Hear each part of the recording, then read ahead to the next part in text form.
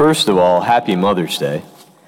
I have to tell you, just a bit of a confession, I never remember when Mother's Day is, and same thing with Father's Day. Basically, for me, and following the calendar involves working through the missal that we have for Mass, and it's not in there. I can tell you when St. Athanasius' feast day is, it's May the 2nd, but I can't remember when Mother's Day is, hence, we have confirmation practice today at 3. So mothers of confirmandi, it's my fault. I apologize.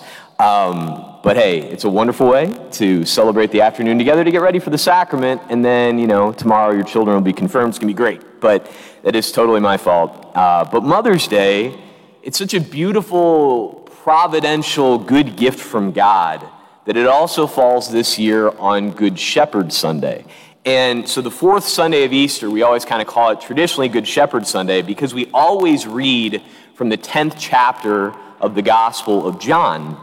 In the 10th chapter, in the midst of it, he gives these images of him being the shepherd, and it falls right in between the whole 9th chapter where he's curing the man born blind, and then the 11th chapter where he's raising Lazarus. Things are really heating up in the public ministry of Jesus. And as he's saying these things, he's saying them to the chief priests and the scribes. And I know it sounds nice, like I'm the good shepherd, like, oh, it's a nice analogy, it's a nice thing to say.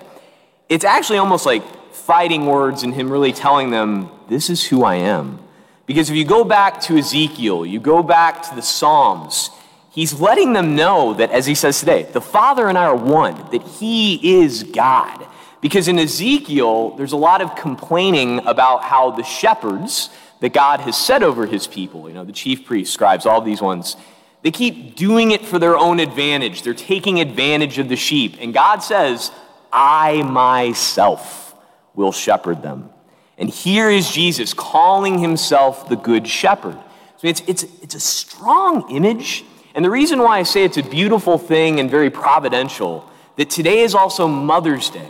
Because I think mothers, in so many ways, exemplify the beauty and the power of the Good Shepherd. And what do I mean by that?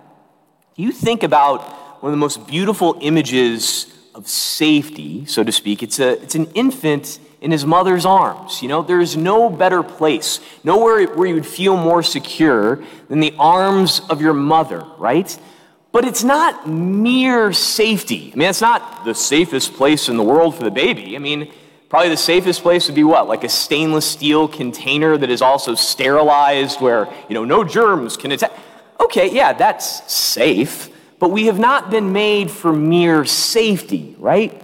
We desire something deeper, and a mother is able to provide that safety for her child in a gentle and yet strong way. And we need them both, right? We need them both and fully there and fully alive. And the Good Shepherd gives that to us as well. And I'd say another way that I think Mother's Day is such a good example of the beauty of the Good Shepherd is that the child doesn't always know what his mom is up to. She knows kind of the plan, where she's going with this. But to the child's perspective, he doesn't understand why she does what she does all the time, but she does it out of love for him.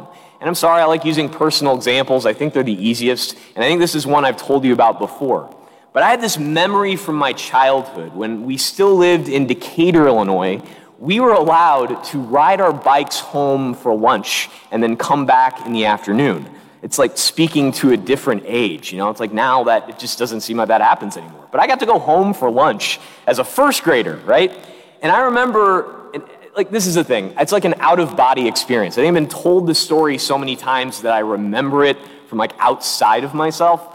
I wouldn't want to go back to school, right? I'd come home, I was with my mom, we're having lunch with my siblings, great, and I would just cry and not want to go back. And she would, I'd put me on my bike in the garage, and she would go and close the door, and I would sit there and just cry, I guess. And she, of course, she didn't completely close the door. She's looking at me, but I don't know this. And I'm just thinking she's so cruel, oh, I just don't want to go back. But I had to go back, I couldn't just stay home and be with her like that forever. And just to kind of give the story away, I did go back. I eventually graduated from grade school, and here I am now. But it's one of those things like, I didn't understand it. I don't know why she's doing this. She's because she loved me. She had to be strong here, but she was gentle enough, not just like kick me out of the house, never come home again. No, it's holding those two together. And Jesus Christ, our good shepherd, knows how to hold together perfectly that gentleness and that strength. He also knows what he's up to even when we don't. And we get a big example of that in our readings for today. We're already now about halfway through the Easter season. The fourth Sunday of Easter, it's crazy how fast we go. And the first reading today from Acts of the Apostles, we've kind of skipped a lot, if I'm not mistaken. So I didn't get to preach last weekend since I was traveling. So I think we were in Acts chapter 5, and Peter and the apostles were on trial with the Sanhedrin, right? They've been doing amazing things. Good stuff is happening. Well, today we jumped all the way up to chapter 13. There's been a shift in the Acts of the Apostles. Early on, you got this fledgling group of the apostles who have seen Jesus risen from the dead. He's there. He gives them the commission. He sends them out. They're doing amazing things. They're curing people even with just their shadow. They kind of run afoul of the religious authorities, right? And they keep putting them on trial, but they can't stop them. And they're filling Jerusalem with everything. And it's so incredible what's happening with the 12 who had been with him during his public ministry. Now, eventually, persecution breaks out. And you have the martyrdom of the first martyr in the church, St. Stephen. And who's there consenting to the martyrdom of Stephen, stoning him to death, is Saul, right? He's there as they lay their cloaks at his feet, consenting to the whole thing. Chapter 9, we hear that he's breathing murderous threats against the Christians, against the people who follow Jesus. He sets out to go arrest them and bring them back to Jerusalem in chains. And then what happens, right? Jesus meets him on the road and says, Saul, Saul, why are you persecuting me? And I'll tell you, I remember in seminary, there was sort of like this definitive moment in the midst of a conference when one of our professors said, you know what is the greatest proof of the resurrection is St. Paul. Because at the end of the day, it's like, okay, we have all these different things, the people who are with him and all this. You can prove it, and there's all sorts of wonderful ways to explain this, and the tomb is empty, and all these great things.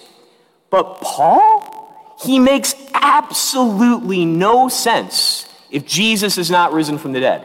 He, to the church, is public enemy number one.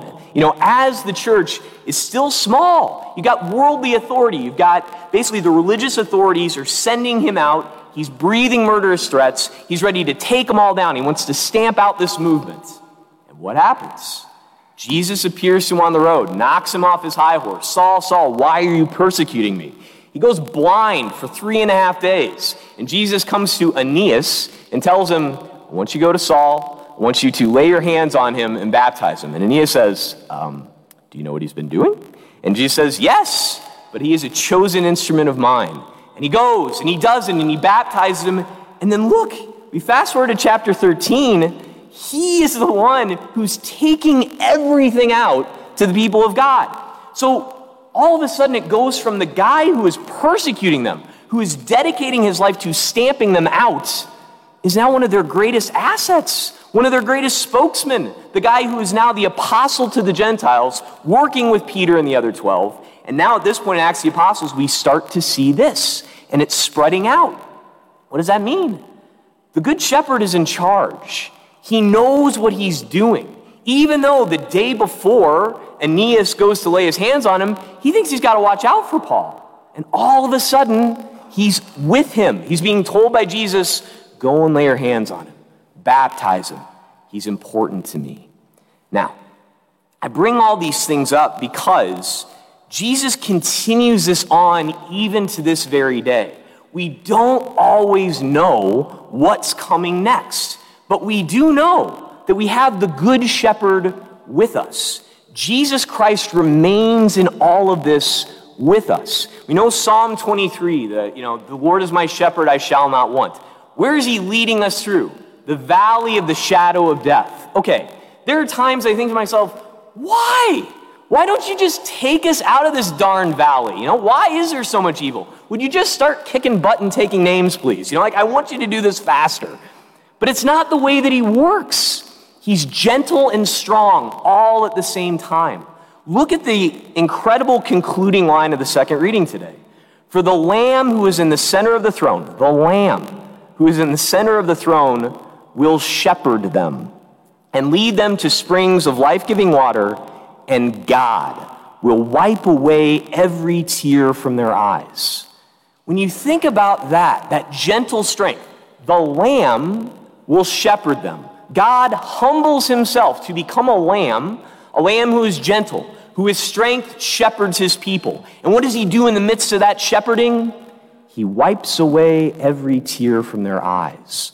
I love the police. I love the military.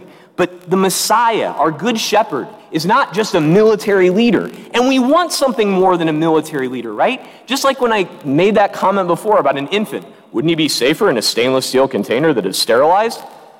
Maybe, but we're not just made for safety. We're made to be loved, and he gives it to us perfectly. He has the ultimate strength, but the ultimate gentleness. He knows that we need our tears wiped away. And he goes to the ends of the earth. And remember where the ends of the earth are? Every human heart. He wants to go to every heart and wipe away those tears from our eyes. And there are new horizons opening up all the time for that. In the same way that Aeneas didn't necessarily see Saul's conversion coming, this week we got something big that happened, didn't necessarily see it coming. That leak of the Dobbs decision, right? And abortion is possibly going to be overturned, legally speaking, in our country.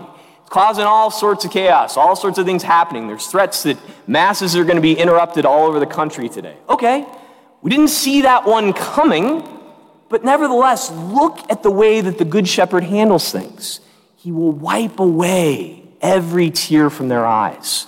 I was born 9 years after Roe v. Wade became the law of the land. I haven't known a time when abortion wasn't the legal reality all around us.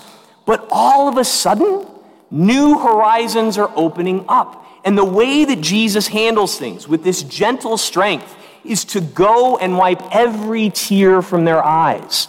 I have seen tears wiped from the eyes in the confessional, wounds that are there because of that horrible legal reality, problems that have happened. And what does he want? He wants every one of those hearts to be with him. And my brothers and sisters in Christ, we know that he loves us. We have the great, gentle, strong one, the Good Shepherd in our midst, who exemplifies those beautiful motherly virtues of gentleness and strength, holds them together perfectly, and they're on offer for us all the time, given to us in the sacraments. On this day, that we both celebrate our mothers, but celebrate the fact that we've got the Good Shepherd, let's ask him for the grace to know that, yes, as we face the valley of the shadow of death all around us, to know that we need to fear no evil because he is with us. And then what I think is even more important right now, especially at this time in our history, where new things are happening, we've got to hand that on to people who do have tears in their eyes, that they may know that life wins, that the love of God is present, that yes, he is strong, that eventually his kingdom overcomes it all, but he's also gentle. He's not just a military leader who just kicks down doors and drags people out. No, our God will wipe away every tear from their eyes.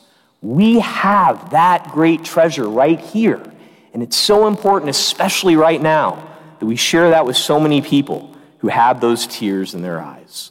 Praise be Jesus Christ, now and forever.